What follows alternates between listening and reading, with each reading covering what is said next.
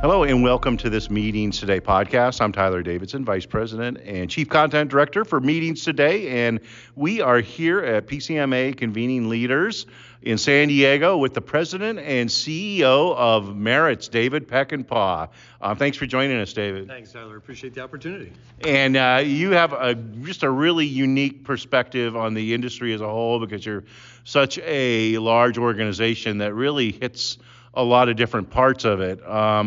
And so tell me, what are sort of your top of mind event trends you're seeing in the next year? Well, I would be remiss if I didn't talk about AI. Yeah. That was on the main stage here at Convening Leaders yesterday, part of even the conversation today. So AI is dominating the discussions right now. I think the reality is everyone's trying to figure it out, right? If anyone tells you they've got to figure it out, they're probably lying.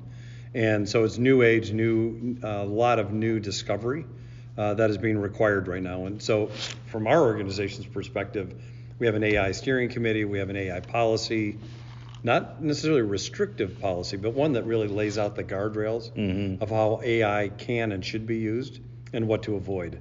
And I think that's really important for a lot of organizations. And then we're experimenting. We have 11 use cases that we've identified. We have 3 that are in proof of concept right now, and I think that's the key thing, is experiment, learn, be cautious. Yeah. Right, because there are a lot of landmines out there. It all sounds great, but there are a lot of landmines. And a lot of really publicly visible landmines if you step on one, right? Oh yeah, you don't want to be that guy or that gal. So yeah, I think that's key. I think the other one dominating my mind is just the whole talent issue. The cost of talent has gone up. The ability to manage and nurture talent, I think, is very different in today's world. Hybrid, virtual, in person, everyone has a different model, but that puts different stressors on organizations. I think that's front and center from like my position.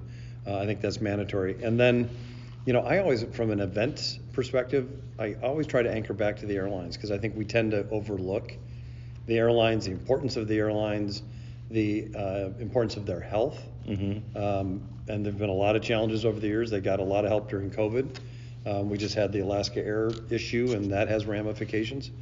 And while a lot of our events people can drive to or get to locally, vast majority of our events are fly to. And I think that also ties into, I'm wearing a sustainability pen from the UN goals today, and I think that ties then into the sustainability issue, which is also front and center, right?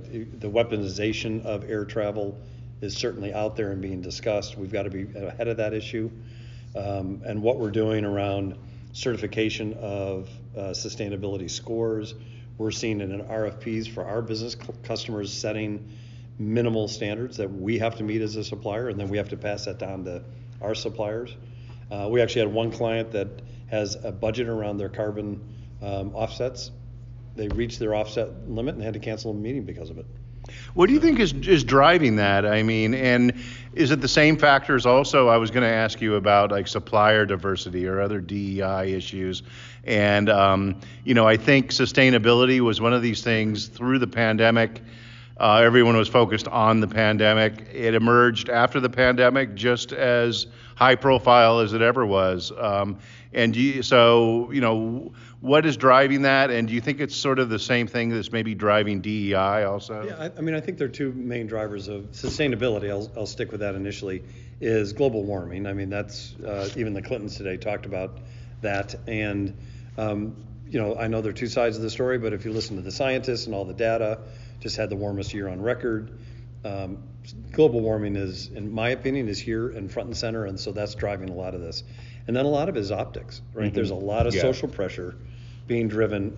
We have a team in Europe, and the European Union, European region, the sustainability is front and center, right? They're way ahead of us where we are in the U.S. as far as the level of attention they're putting to it, the regulations and practices they're putting against it.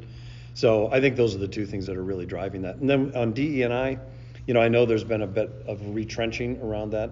I have a different perspective because at the end of the day, I think it's about doing the right thing. Sure. And while there's some issues like the George Floyd issue that brought it to front and center around some of the DE&I initiatives, We have 5 employee resource groups within our company, and there are issues like elder care and accessibility. It's not all race and it's not all LGBTQ plus, right? There are a lot of different areas that are requiring attention. And our approach is we want to be a company that's welcoming. That's the term we tend to use and focus on. It's a hospitality term. It's who we are and what we do. And so I think DE&I is front and center. And and how about supplier diversity? Do you find more clients asking for that or placing a higher importance on that? I think that has tended to become more and more is something that's looked at and requested. I would say it's not as high as the sustainability requirements right now. Yeah. We're not seeing the same level of focus. But I think diversity is front and center, right? It's what we want to do. It's how and how we work and how we work with our supplier partners. And we do have a lot of customers that really expect that of us. And do you think a lot of this is driven by generational shifts too? I mean, do younger generations really expect or demand sustainability, expect or demand DE&I? Yeah, I think the workforce is absolutely changing. I have a first-timer daughter here at Convening Leaders this year, and it's great to have her here. But to get her perspective as a 26-year-old, I think is very insightful and enlightening. So, but I do think, that's part of the equation. But I also think our generation owns it, and we're part of the solution since we, for a large part, caused the problem. Yeah, and one thing I noticed too, just about generational differences, and I guess we're getting more back into a workforce environment, but they really enjoy collaborating. They enjoy more frequent performance reviews.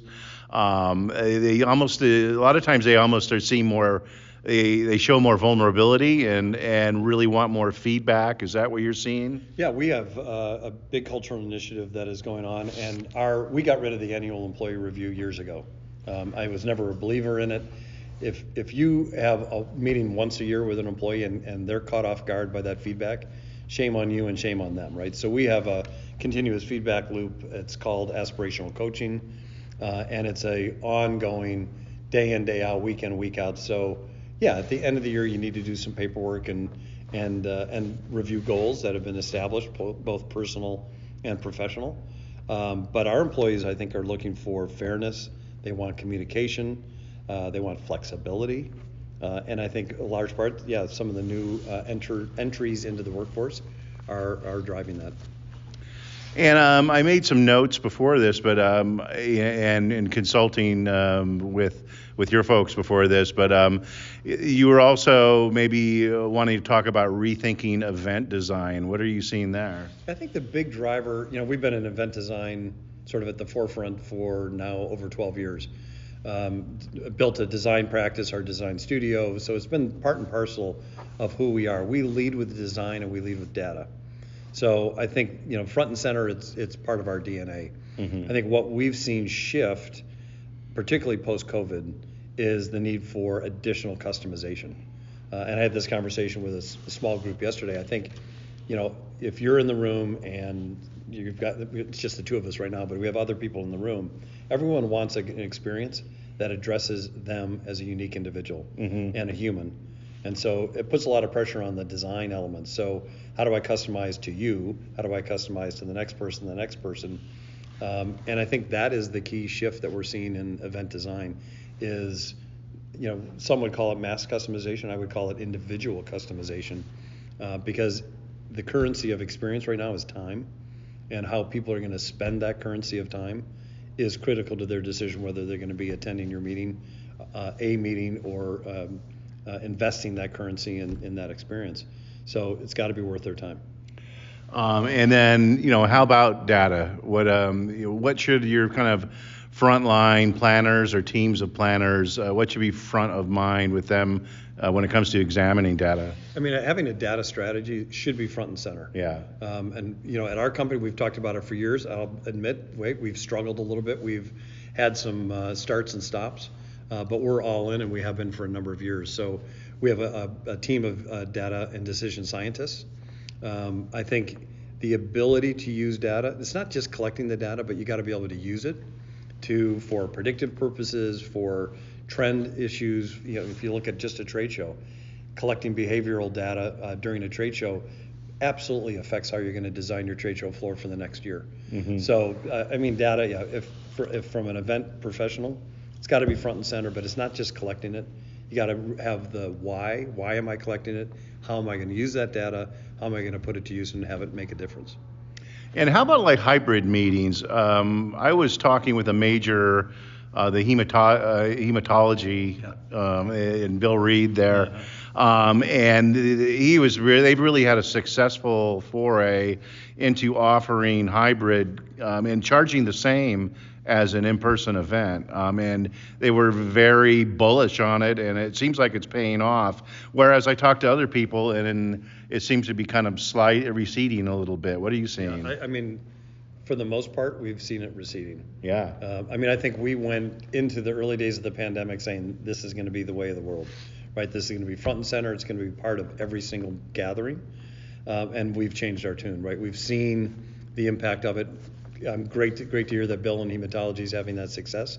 I think that is probably more of a unique situation than it is any kind of trend. The audience is a different audience. It's a different audience. Yeah. What we see it is like how Convening Leaders is using it, right? They're providing it for free as a way to attract other audience, and hopefully they'll want to attend in person next year.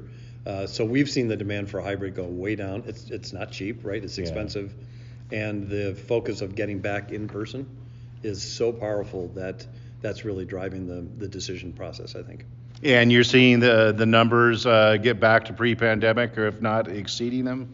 Absolutely. The only area I would say it might not be the case is the actual number of exhibitors. Trade show floors have either remained consistent or expanded. The number of exhibitors actually attending is probably a little more in flux. As companies decide, I used to send 50, now I'm going to send 25, or I used to send 20, now I'm going to send 10. I think that's part of the equation. But overall attendance from our customer base absolutely is back. And then, to end this, what sort of innovations are you seeing right now in meetings and events, and we can expect to see kind of gain prominence in the future? Yeah, well, I already talked about AI, so I think, and that's early days. That sucks all the oxygen out of the room. Yeah. So that's why I'm just going to mention, but then move on.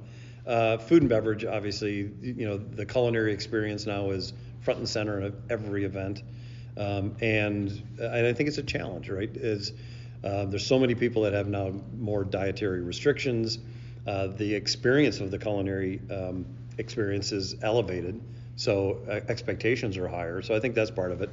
And I think how you engage an audience is very different, right? And we keep talking about it, but we tend, as an industry, to fall back into our old habits, right? Talking heads, no interaction, and it's just not going to win the day. So we've got to figure out other ways to engage audiences, to avoid the talking head. Like at our own events, we've gotten rid of the opening keynote, and like 2 years ago, I did it by video and sent it out in advance. So I did about an 8-minute video that would have been done from main stage in the past, and instead we created areas for dialogue and engagement for our audience on key topics that they helped us identify. So a lot of experimentation, a lot of ways to get people involved in the meeting versus the old sit back and just listen. That's not going to work. And I guess I should ask you about prices too, because that's been huge for the last post-pandemic. Everywhere you go, the gas station, the grocery store, and of course meetings and events. What are you seeing there? Yeah, our data is very clear. Since 2019, costs overall are 25 to 30% higher versus virtually every category. Yeah. Year over year from 23, now we're predicting for 24 somewhere in the 5 to 6%. And so again, it's slowing down, but it's still but compounded since 2019. It's significant, and I don't think budgets have recovered to the same extent. Yeah. Well, great. Well, thanks for joining us. Anything else to add that planners should be on the lookout for? It's AI, and unfortunately, that's just going to be the case. Be wise, be smart, experiment, don't get carried away. But there are going to be some great applications for our industry. Well, thank you. Words to live by. And that was David Peckinpaugh, President and CEO of Maritz. I'm Tyler Davidson, Vice President and Chief Content Director for Meetings Today. Thank you for joining us for this Meetings Today podcast. And head on over to meetingstoday.com to see our other podcasts, many with Maritz that are very informational. And so I thank you for listening today. And no matter what you're up to with the rest of it, go out and make it great.